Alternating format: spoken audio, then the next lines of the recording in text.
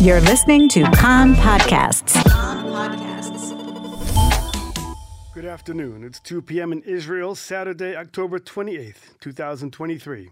This is Aryeh O'Sullivan with the top news at this hour. After punching into the Gaza Strip overnight, the IDF is stepping up its ground, air, and sea offensive against Hamas. IDF spokesman Rear Admiral Daniel Hagari today announced that the IDF has eliminated more senior Hamas commanders, including the head of the Hamas Air Force, commander of their naval forces, and other top field commanders. He said the elimination of these figures will allow the ground forces to confront a weakened enemy. He confirmed that Israeli forces continue to operate in the Gaza Strip. Armored infantry and engineering forces crossed the fence and are estimated to have killed scores of terrorists in the clashes. There are no casualties to our forces, he said. Furthermore, the Air Force attacked more than 150 targets in Gaza overnight, including Hamas tunnels. Reports from Gaza say the airstrikes were the most intensive since the war began 3 weeks ago. But this afternoon, rockets continued to be launched out of the Hamas-held Gaza Strip toward Israel. Sirens sounded in Ashkelon and the Gaza periphery communities. There were no reports of any hits or injuries.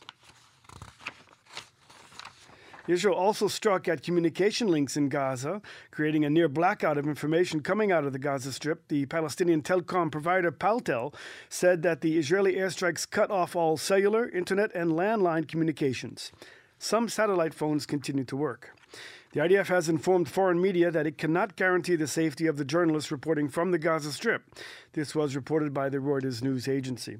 According to the International Organization for the Protection of Journalists, at least 29 journalists have been killed since the war began 3 weeks ago in Gaza.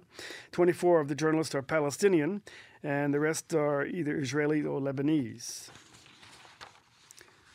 Israel intends to significantly increase the number of supply trucks that will enter the Gaza Strip in the area south of Gaza River. This as part of efforts to convince the residents there to move south. At this stage, there is no intention of bringing any fuel to the Gaza Strip. In the north, the IDF intercepted a ground-to-air missile that was fired from Lebanese territory toward an Israeli Air Force drone. No sirens were sounded, and the IDF attacked the battery from which the missile was launched.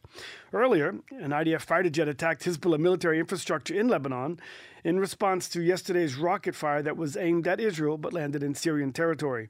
The army says that the preparations in the north continue and are at their peak. Egyptian President Abdel Fattah el-Sisi says that his country strives to play a positive role in alleviating the crisis in Gaza through the release of the kidnapped and hostages.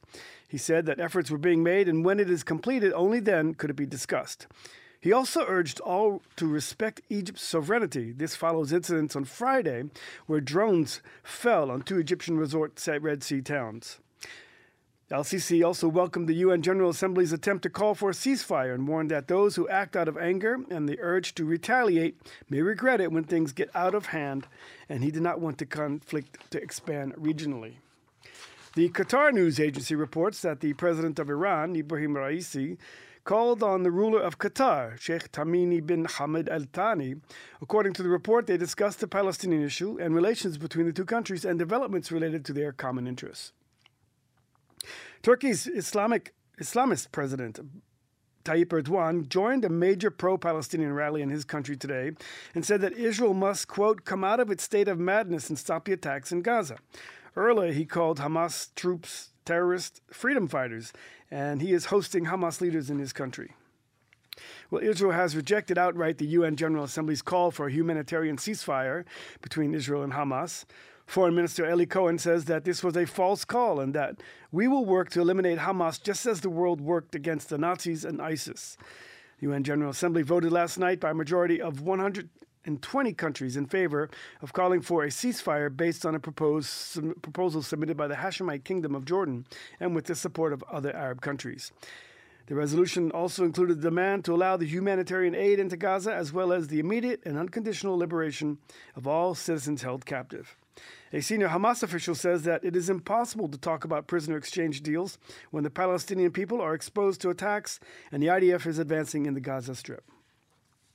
Well, the families of over 200 Israeli kidnapped and missing say that this past night was the most terrible of all nights against In light of the IDF's major operations in the Gaza Strip, the family's headquarters demanded that the Prime Minister and other members of the War Cabinet meet this morning with their representatives and explain whether the ground offensive endangers the peace of the abductees. Earlier, representatives of the family of the abductees in Gaza, who are currently in Washington, D.C., held a Shabbat reception with U.S. Vice President Kamala Harris. She told them that they were not alone and that the administration was doing everything in its power to secure the release of all hostages.